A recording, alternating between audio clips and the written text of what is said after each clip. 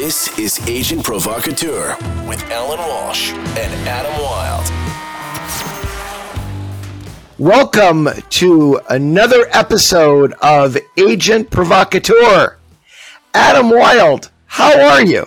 I'm awesome, Alan. Awesome. It finally snowed in Toronto, but otherwise it's been very Los Angeles here. So I'm feeling good. And I know that you just get to hang out in that all the time. So I'm a little bit jealous. Yeah, absolutely. Although I have recently been to Minnesota and was in town there for 4 days for basically it became Marc-Andre Fleury week. Mm-hmm. And the Wild did an unbelievable job honoring Flower for his 1,000 games and 552 career wins, now 554. Just keep racking them up. Second overall in wins among goalies in NHL history. It's amazing. And we have an episode right now that I think is going to delve into some of the great unknowns in the sports business that everybody is hungry to hear about and wants more information on. So why don't we jump right into it? Let's do it. All right. Our guest this week is a great friend of mine and somebody that I work incredibly close with at Octagon. He's been the leader of Octagon's tax division for 15 years. He handles every year over 350 tax returns. Just try to get that through your mind here. He works with elite athletes in the NHL, NBA, NFL, Major League Baseball, soccer, and all of the individual team sports. Some of the leading tennis players in the world, golf, Olympic athletes, and many very high-profile broadcasters. Let's give a big welcome to Sean Packard. Let's go. How are you, Sean? I'm great. How are you? Good. Thank you so much for your time and being willing to come on and talk about. There's been a lot of tax issues in the news and the NHL recently, and there's lots of different areas that many people don't have a lot of information about that we'll find fascinating.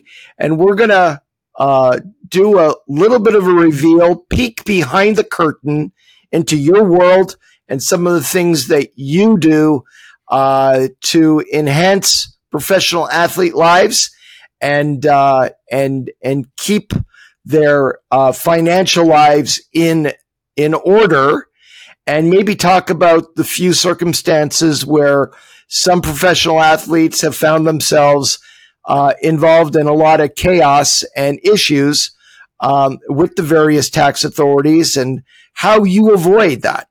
So let's jump right in. I guess my first question is, what makes athlete tax returns and handling professional athletes so unique versus other high net individuals?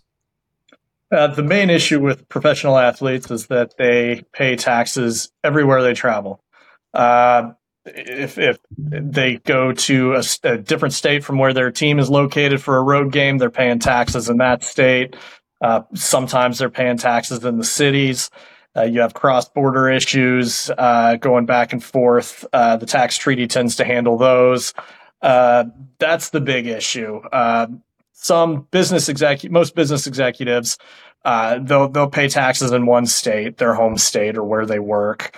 There are commuter tax laws in place to try to tax them when they go elsewhere, but oftentimes their companies don't comply with the rules. And the commuter laws, you give a lot of leeway. Sometimes they don't get taxed unless they're in a state for 30 days. Whereas a professional athlete, day one, they're taxed. The athlete's schedule, their salary is all public information, so it's easy for the states to go in and check the numbers to audit them. Whereas a business executive, the state has no real way of knowing if they travel back and forth into their state where, but the athlete, they know. So, Sean, is it the player's job and your job to calculate income, or don't the teams do that? For team sport players, the teams typically do it, but they're not always 100% accurate. Varying factors come into play there. For example, with baseball players, 20% of their time is spent at spring training, which is tax-free. But the teams will calculate the duty days based on the beginning of the season to the end of the season. So you got this whole chunk of the schedule that they didn't allocate.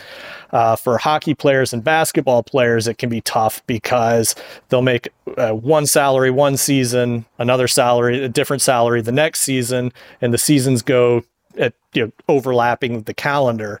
So it makes it tough if they play one game in, say, New York in the first part of the calendar year, but not the second part, and the salary fluctuates between the two. They do the best they can, but then at the end of the year, we go through and we put together a duty day schedule for everyone, marking down where they were every day of the year, whether they were injured. And if they were injured, were they traveling with the team or were they staying back home? Were they suspended for a game? Maybe we take all of that into play, run the numbers, and figure out how much income should be allocated to each state. So how many players, athletes do you typically represent in handling their income tax work on an annual basis? So we do about 350 tax returns. Of those, I would say close to 300 are active players.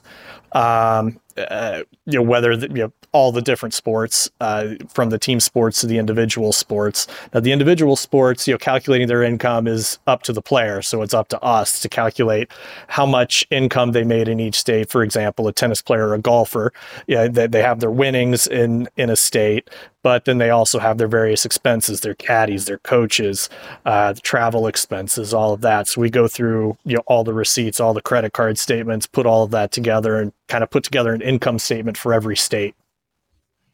Okay. Wow. And what do you enjoy most about what you're doing? It's interesting work. When I came into this 15 years ago, big sports fan and everything. It's like, this is kind of cool to see a different side of the sports world. Being a tax guy, I always was interested in how the taxes worked, how the money worked. All these years later, it's kind of changed. It's not so much that it's not a sports job where I do taxes. It's a tax job that just happens to be in the sports business, right? So one of the things that I kind of sit back and look at is just how international the job is, which is kind of cool that I never would have thought that I would ever do when I got into the tax business. Having calls with people all over the world at various times is just, I don't think about it in the moment when I'm doing it, but then when I come back, look at the end of the day, I'm like, well, I had a call with a guy in Czech Republic and then a guy in Andorra and then another guy in the UK all in one day, like crazy. So we work a lot together on our clients, and I work with a lot of players in the Czech Republic and Canadian players and American players and players from Sweden. How do you go about determining the way forward in negotiating contracts hand in hand with the agents and put together a tax strategy going forward for some of your elite players in that regard? So let's see. We've had these conversations in the past where there's a free agent player and he has offer 1 from one team, offer 2 from another team, offer 3 from another team. Let's run the numbers and see what the net is after all of these, after the taxes from all these deals, because offer 1 from team 1, who's in a higher tax jurisdiction, may not net out the same amount of money as offer 3, which was the lowest offer. So that's one of the things we've talked about. We've talked about long-term planning with various guys when they go to Canada, whether they want to do RCAs, how much to put into the RCA. Those are really the biggest issues. The free agency is always a fun one, just because you're comparing the different numbers to the different places and actually kind of coming down to a net. That's mainly it. Okay, so Sean, you're the guy, and we're about to ruin and destroy and take down a narrative that has existed in the NHL for a long time.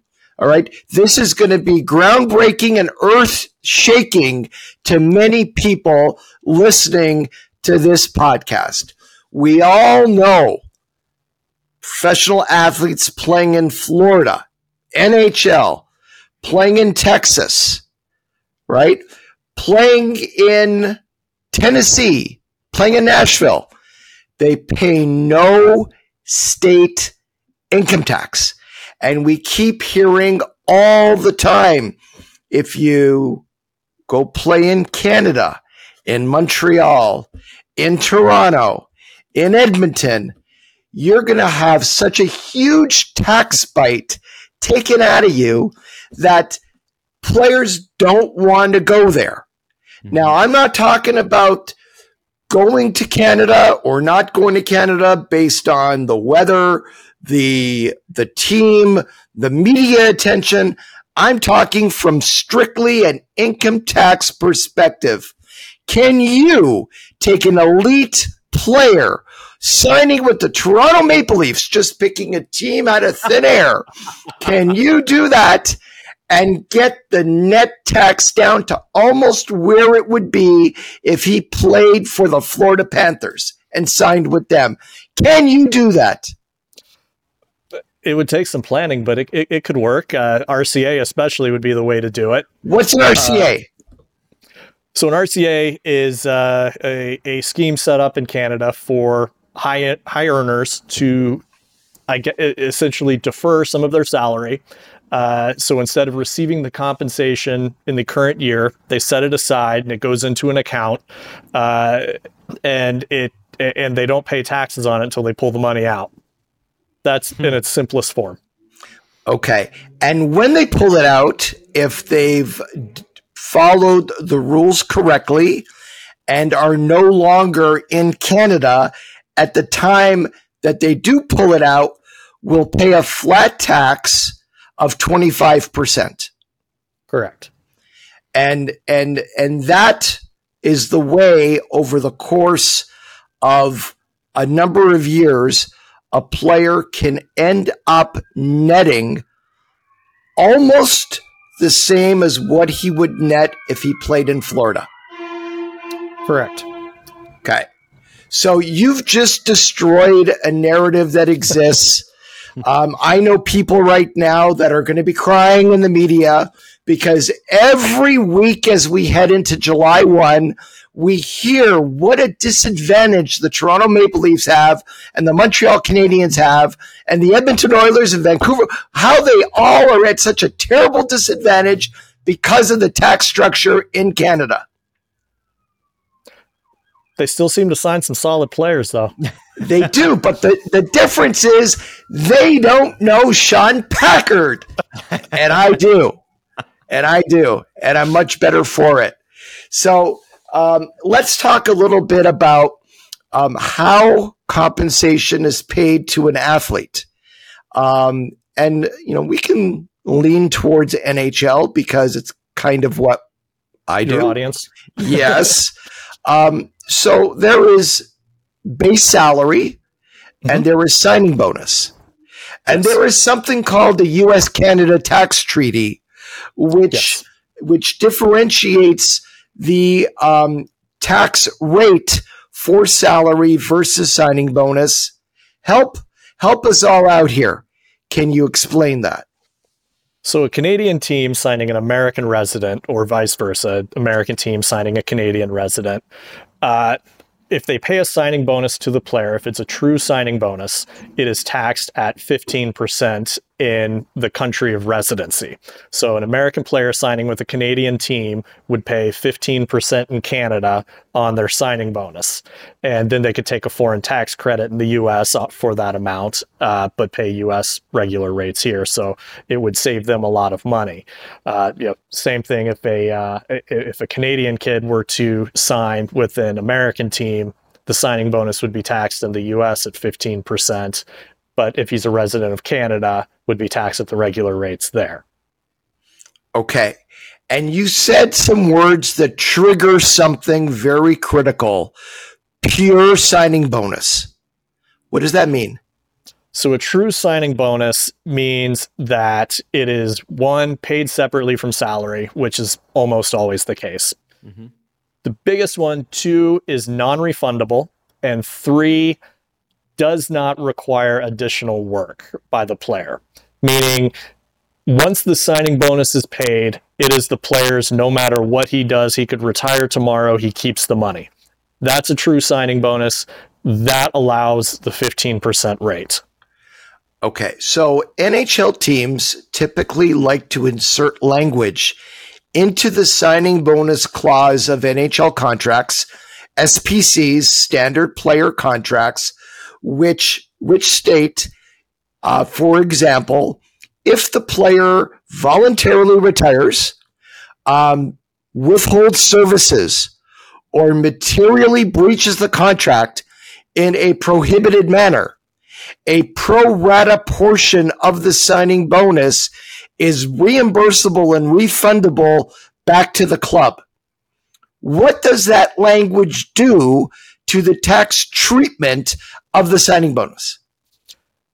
It basically nulls the tax treaty. It becomes regular salary, not signing bonus. So it's subject to the regular rates, not the 15% reduced rate.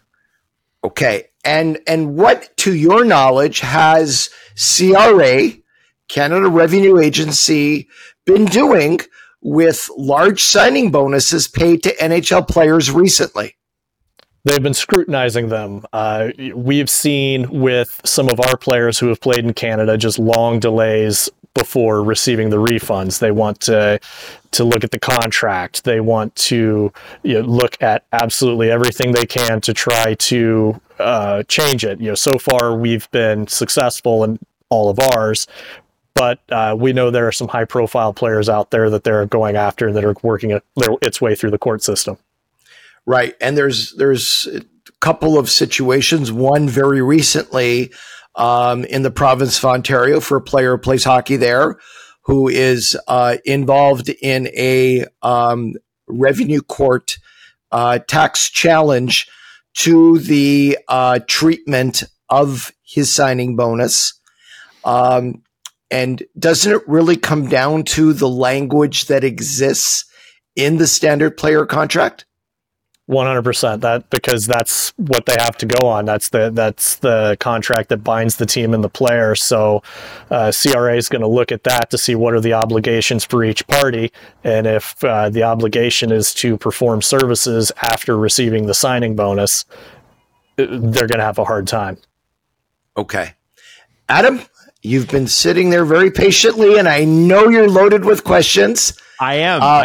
Well, I wondered this because so my mom's from Pittsburgh originally. She's an American citizen. I have the ability to become a dual citizen at any point, and there was a point in my radio career where I was like, maybe I should go to the States, and I started to put together the lists that you have to put together. You have to have references. You have to have like proof that your family member actually lived there, even if they are a citizen. And one thing that they brought up with me that I've always wondered is the difference between American and Canadian tax in terms of empire tax. So The way I understand it, and Sean, correct me if I'm wrong, empire tax is something the United States and one other country in Africa has. Whereas if you're an American citizen and you work anywhere in the world, you are subject to the IRS looking at your income tax and saying, you owe us on this. If you're in Canada and you work somewhere else, you only have to pay income tax where you live.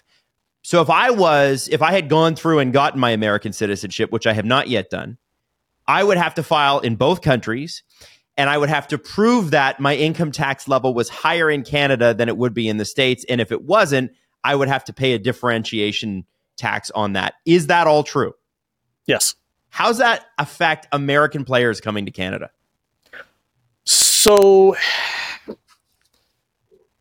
the taxes in Canada tend to be higher than in the US. So Yes. their foreign tax credit, helps them out.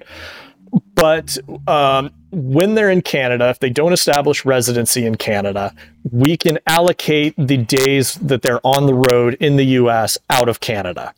So they only pay taxes in Canada on the days they're performing services in Canada. The rest of it gets pulled out and is not subject to Canadian taxes. So that ends up saving them some money.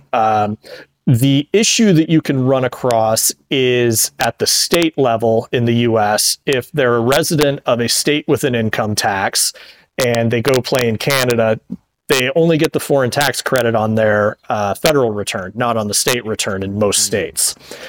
So, for example, I looked at Kawhi Leonard years ago when he was a free agent and looking potentially to re-sign with Toronto. And he's a resident of California, and California doesn't give a foreign tax credit. So he would have been paying, had he stayed in Toronto, the Canadian tax rates plus the California tax rate.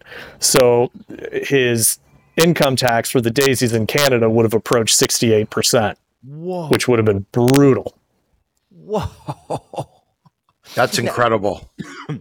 Now that is, Alan, Sean, that's a definitive disadvantage for a Canadian team, is it not? For sure. Yes. But I would make one point here that's very important.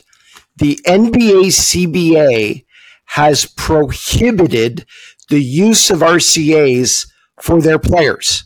So players playing for the Toronto Raptors cannot use RCAs. The Toronto Maple Leafs, and there is no prohibition on using them in the NHL CBA. So any player playing in Canada making over a certain amount of money, even though it's not required to make a certain amount of money, it has to make sense. It has because there are costs and fees associated with setting up an RCA. You don't want your salary has to be at a certain level to benefit from the tax structure of the RCA. Using it could potentially save you millions and millions of dollars in taxes over the course of a career of a player playing in Canada. So I guess my follow-up to that, gentlemen, and this is a question for both of you. Fans, especially Canadian fans, not knowing what we know about RCAs, because why would that factor into our lives? We make normal incomes, most of us, not high-income earners, just not something that would come across our desk or we would even worry about. Most of us, we get our T4s in Canada. We hand it in with any educational or childcare credits, and maybe we get a few $100 back at the end of the year. Is it time for the leagues to consider salary caps based on what local taxes are? And what I mean by that is, would you think it's a fairer system? And I understand the NBA is a bit of a different animal because the RCAs are prohibited.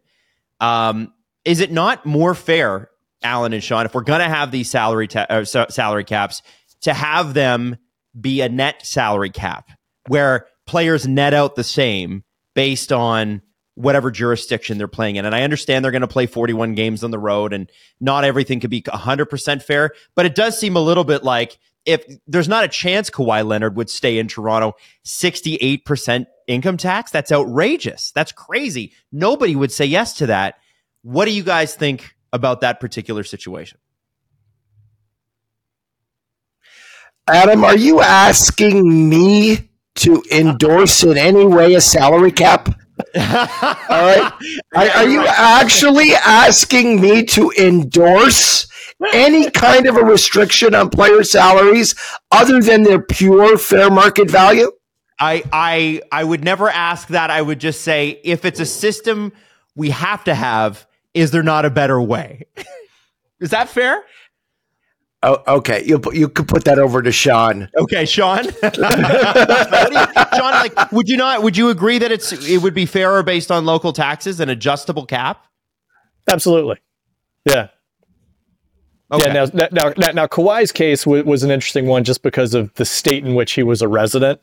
Yeah. Say had he been a resident of Texas, he'd been just paying the regular Ontario rates for his time up there. But yeah, going back to your question, if there has to be a cap, then I think it would make sense to adjust it. Now, you'll have the teams in the no tax states kicking up a fuss about it. Teams in low tax states doing the same. It's like, oh, why are we going to do everything just to help a few teams? What do we get out of it? Right. It makes sense, but getting there's the hard part. So you know what, Sean, wouldn't it just be easier to get rid of it then, Alan? Absolutely. There we go. That's what I want to hear. That's what I want to hear. So, Sean, recently there's been a contract that made a lot of news here in California and around the sports world.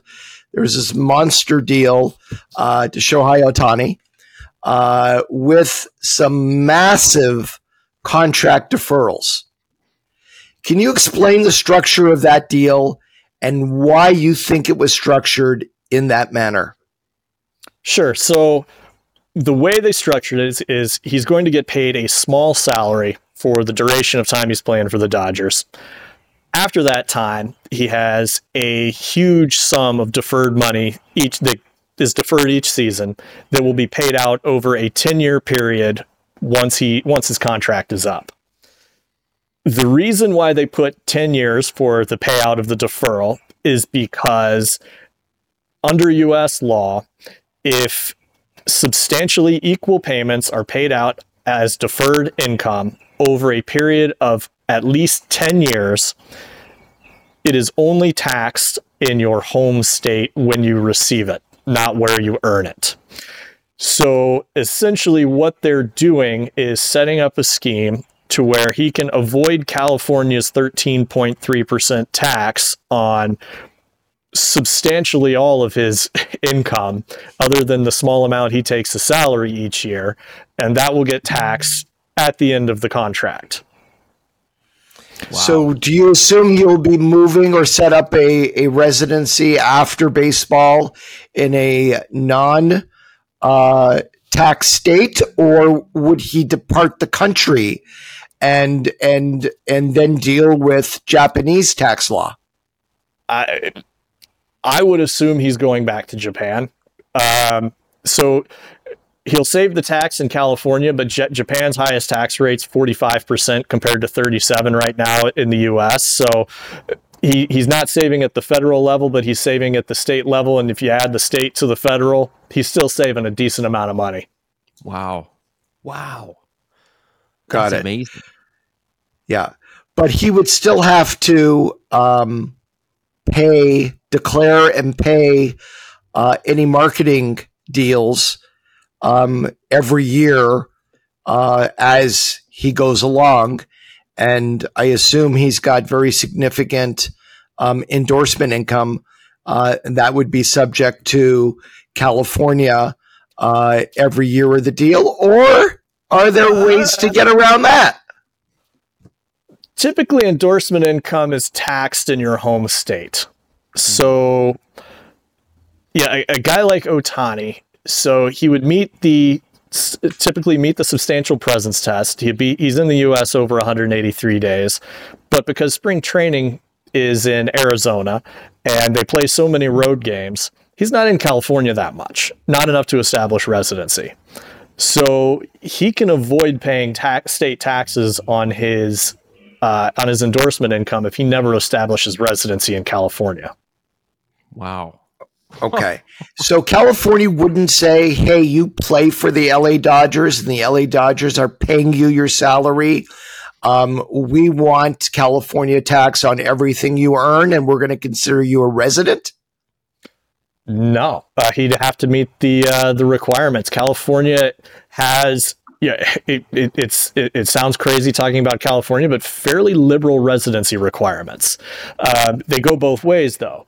if you're in the state temporarily, and they'll say temporarily can be a 5, 6, 7 year contract, but if you're only in the state for your contract and then you weren't there before and you plan to go home afterwards, you're there temporarily. So if he doesn't set up really strong ties to California, so if he shows up at spring training, goes to California when spring training's over, and then flies home to Japan when the season's over, he has an established residency in California. He's just there temporarily for a job. Does it matter? Does it matter whether he buys a house in California or rents?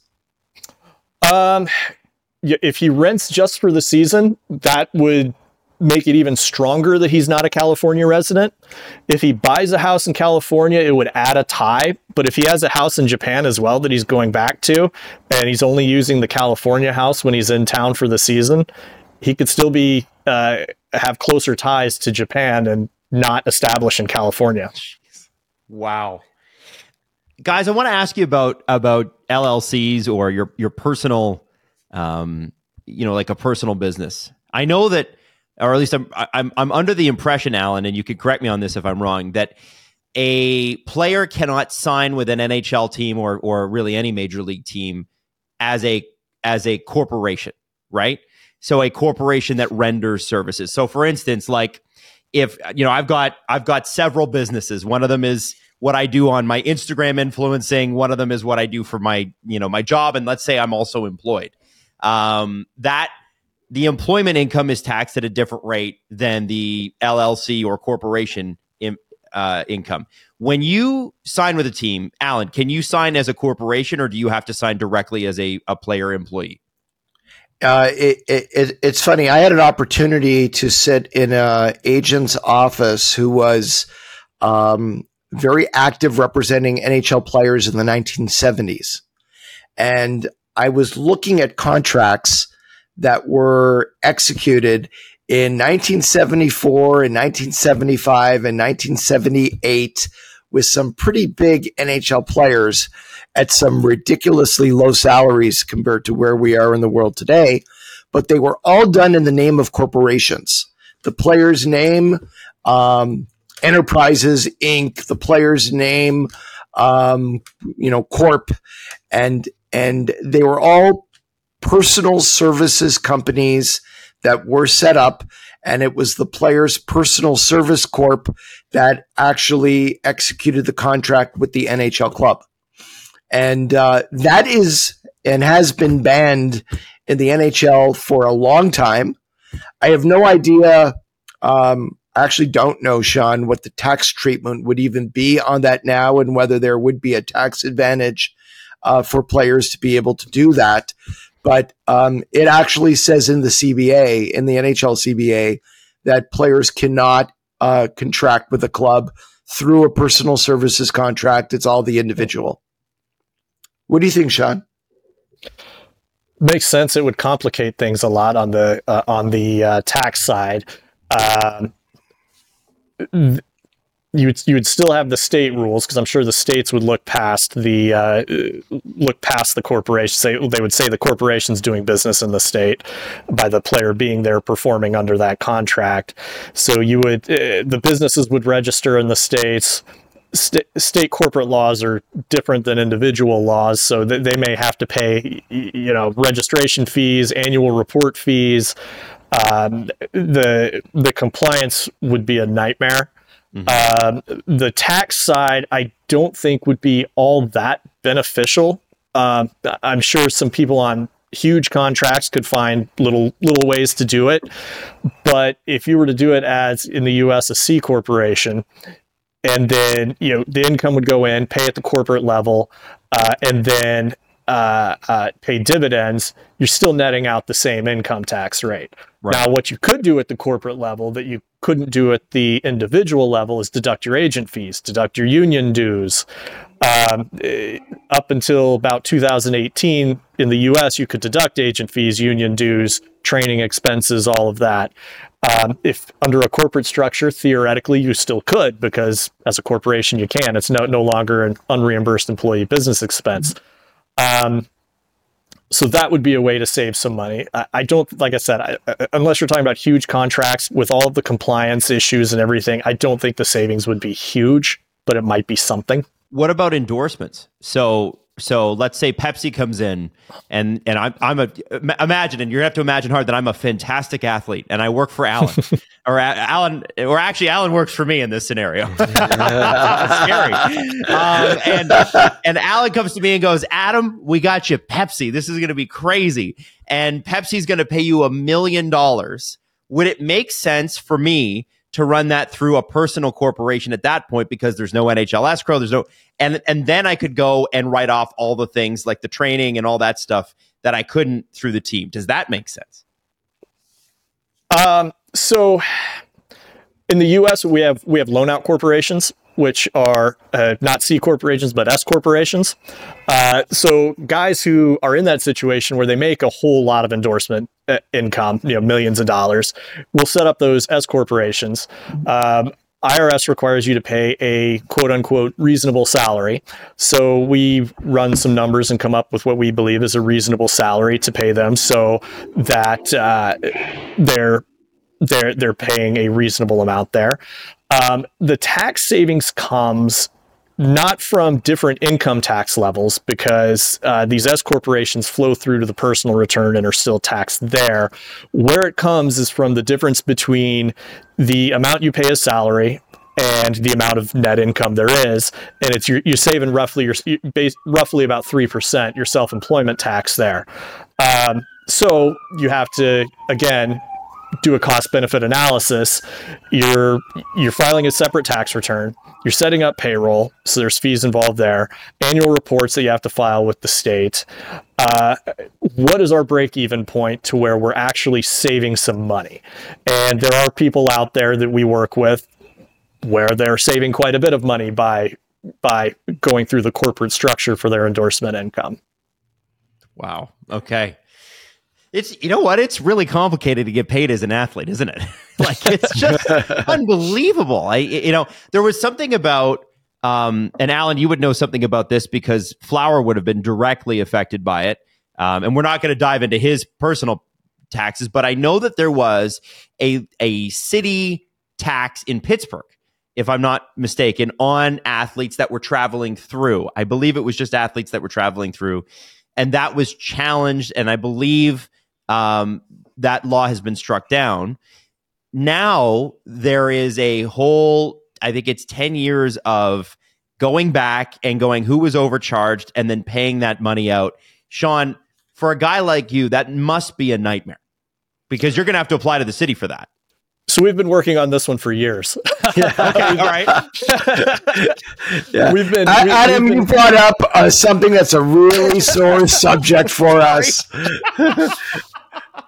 So the law firm that has been working with the Players Association on this, a fantastic group of people, like really, really smart people, and they got out ahead of it, and we're notifying all of the Players Associations, hey, want to let you know we're doing this. In order to get the money back, you're going to have to file provisional refund claims.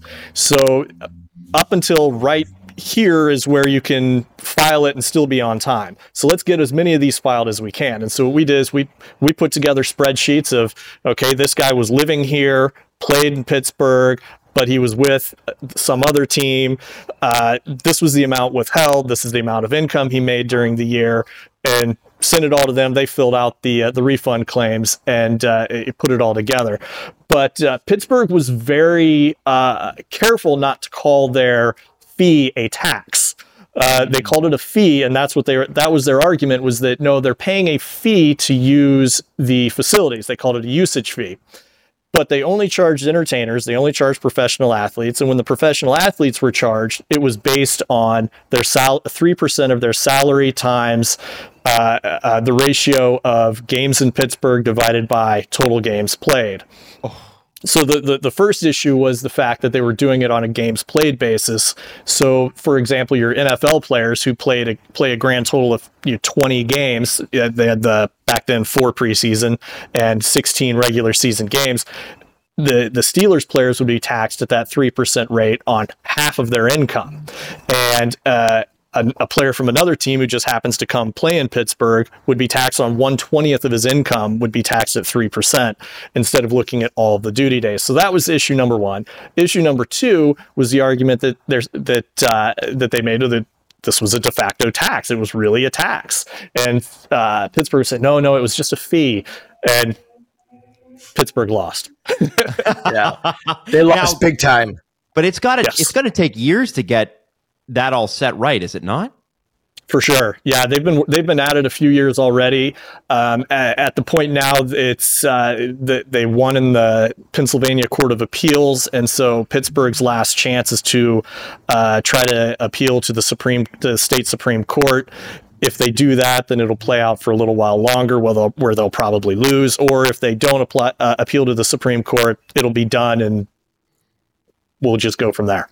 Some of those potential refunds, if that's the right word, are huge amounts of money that players are sitting there waiting to possibly get back.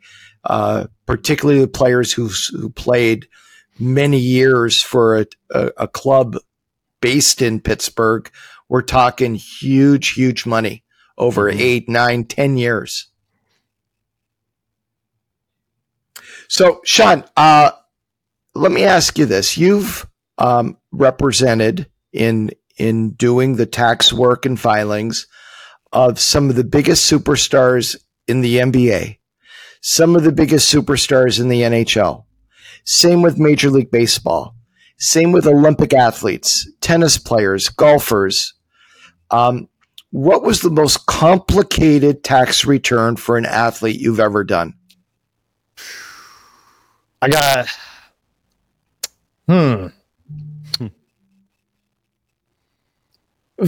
They vary. I have a current NBA. I have a few current NBA players who are very complicated returns because more money, more problems, right? There's just various different investments, all of that. The ones that are always complicated are when players go mid-year from an American team to a Canadian team or vice versa. It's worse on my end when they go from American to Canadian, because what we have to do in breaking down that return, especially if they're people who've been well established here, have a lot of investments and all of that, we have to break down, okay, what was earned in the US up until the date they left, and then what was their income up in Canada after they left, because it's the investment income's taxed differently, but then breaking down all of the state tax returns for the portion of time they were in the US and the portion of time they were in Canada, because teams will withhold in a lot of states, but some states follow the treaty, so we want to get some of that money back. And then when they're considered a dual status resident, meaning a U.S. resident for part of the year and Canadian resident for the other part of the year, we have to file that return by paper. So Alan has seen me send him pictures every so often of a ruler next to a stack of paper where I'm saying, hey, this is this guy's tax return. And the paper is stacked a foot high. Wow. Wow. Yeah. How much? What's the biggest return you filed? It was probably over 1,000 pages. Oh, easy. Yeah. When you go with the federal and all the states, and if there are a bunch of investment income, stock transactions, and all that we have to break down, it can be huge. I love that you just threw easy out there. Easy. Yeah. 1,000 pages, easy. Yeah. That's wild, Sean. So, Adam, NHL trade deadline is coming up this year, March 8th. Yep. And you've got, live shows on TSN, on Sportsnet, NHL Network, ESPN. Usually the day after trade deadline is when I get a call from Sean, almost in tears, saying, this player got traded. I'm like, yep. He goes, oh my God. You just all the issues Sean just talked about, no one ever hears about that part of the business. Nobody even considers that part of the business. You have everybody up on TSN and Sportsnet talking about, the merits of the trade and the return and everything else. And Sean and I are commiserating the next day over how complicated it's now going to be to get the tax return done. Yeah. Trade deadline's one of those things where it's exciting, but I also dread it too. I'm constantly updating my Twitter feed, hoping that guys don't get traded, especially cross border. So you're hoping to ban the trade deadline, Sean. If it was up to you, no more trade deadline, no more trades. I had a couple NBA players traded at the last minute of last hour or so of the trade deadline there, and I was like, all right, we made it through. And then I hear this guy and this guy got traded. Like, oh no. That's wild. I honestly, Sean, and I'm sure you're used to hearing this, there isn't a day of my life where I've ever considered the tax implications of trade deadline. Not till today. Why would you? Yeah. Wow. Or the operation of the Canada-U.S. tax treaty. Yeah, no kidding. Well, and listen, I barely, I know as much as I need to know about the Canadian Revenue Agency, right? The CRA, but knowing 2 tax codes federally and then state and provincial taxes. And I'm sure you have to look a lot of this stuff up, but after a few years, you probably, California is this rate and New York is this rate and Massachusetts is this rate and Florida is this rate, whatever.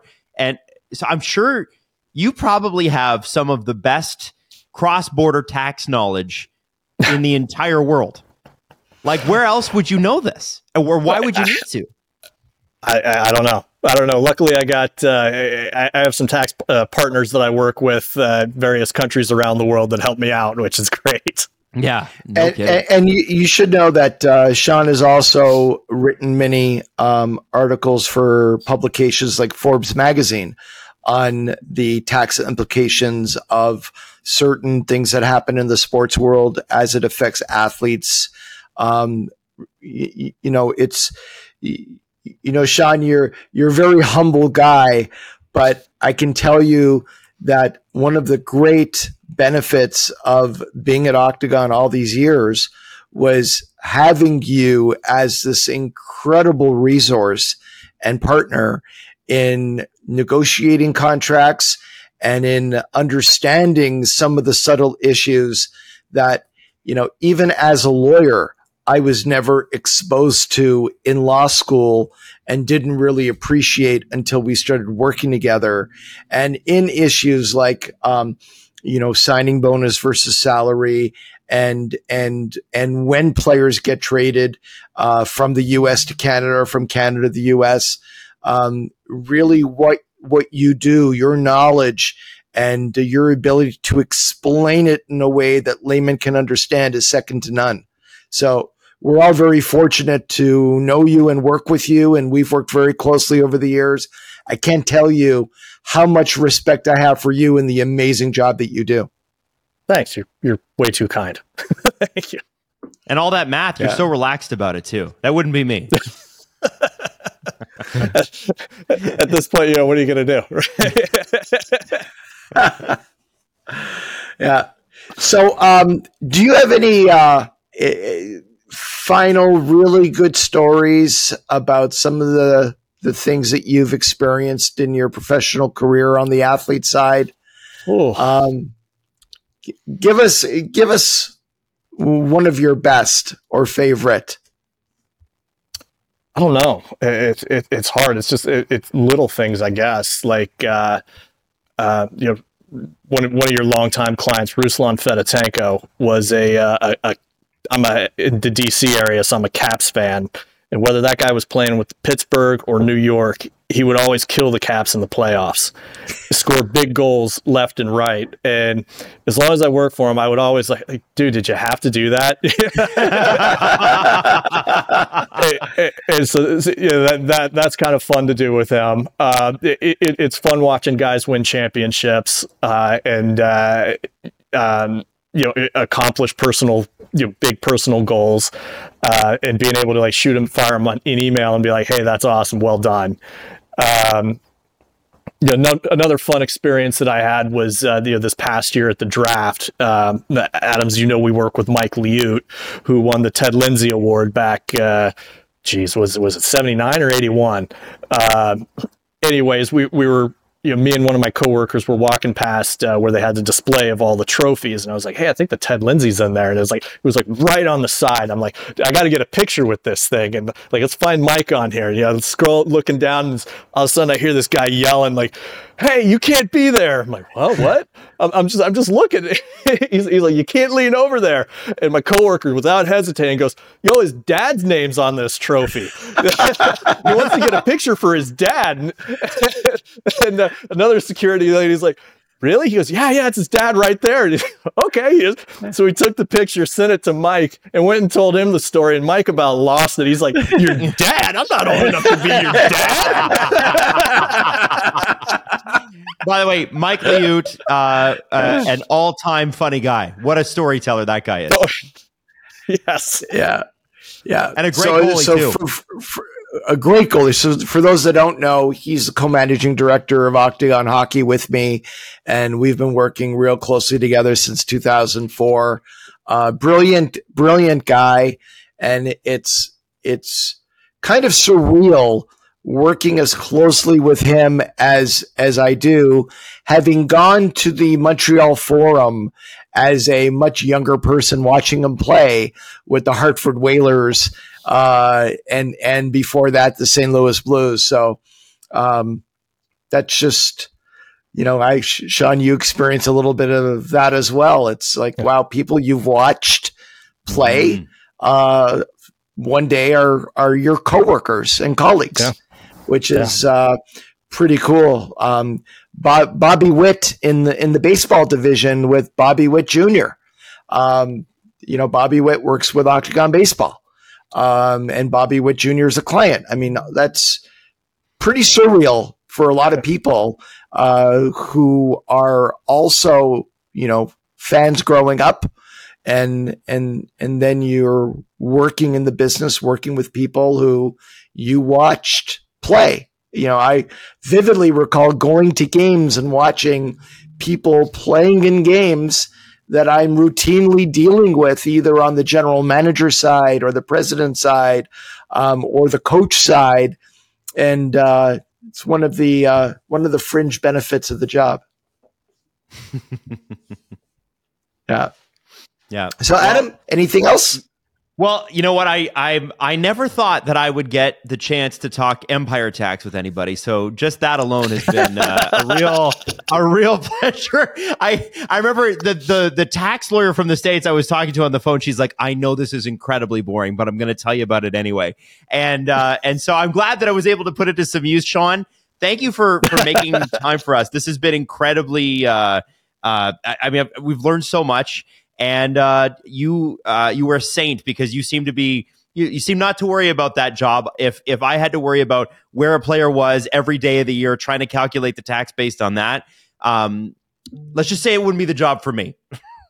Well, you're talking to me on February 16th. If we were to talk on April 1st, April 2nd, I might be in a different mood. Fair enough. Yeah. Sean, thank you so much for being so generous with your time. You are such a great guy to work with, and I'm really honored you would come on here and share some of your vast knowledge with everybody. And I hope people are thinking of us the day after trade deadline when we have our call together and commiserate over at least one or two guys that get moved and everything that we got to get done in that regard. But thank you again. And you and what you bring to our lives every day is so appreciated. I appreciate that. It's fun coming on here. I've been listening for a while, so it's good to finally be on. Well, our apologies on that. And, no, I didn't mean finally. It was just cool to be on. And all the best.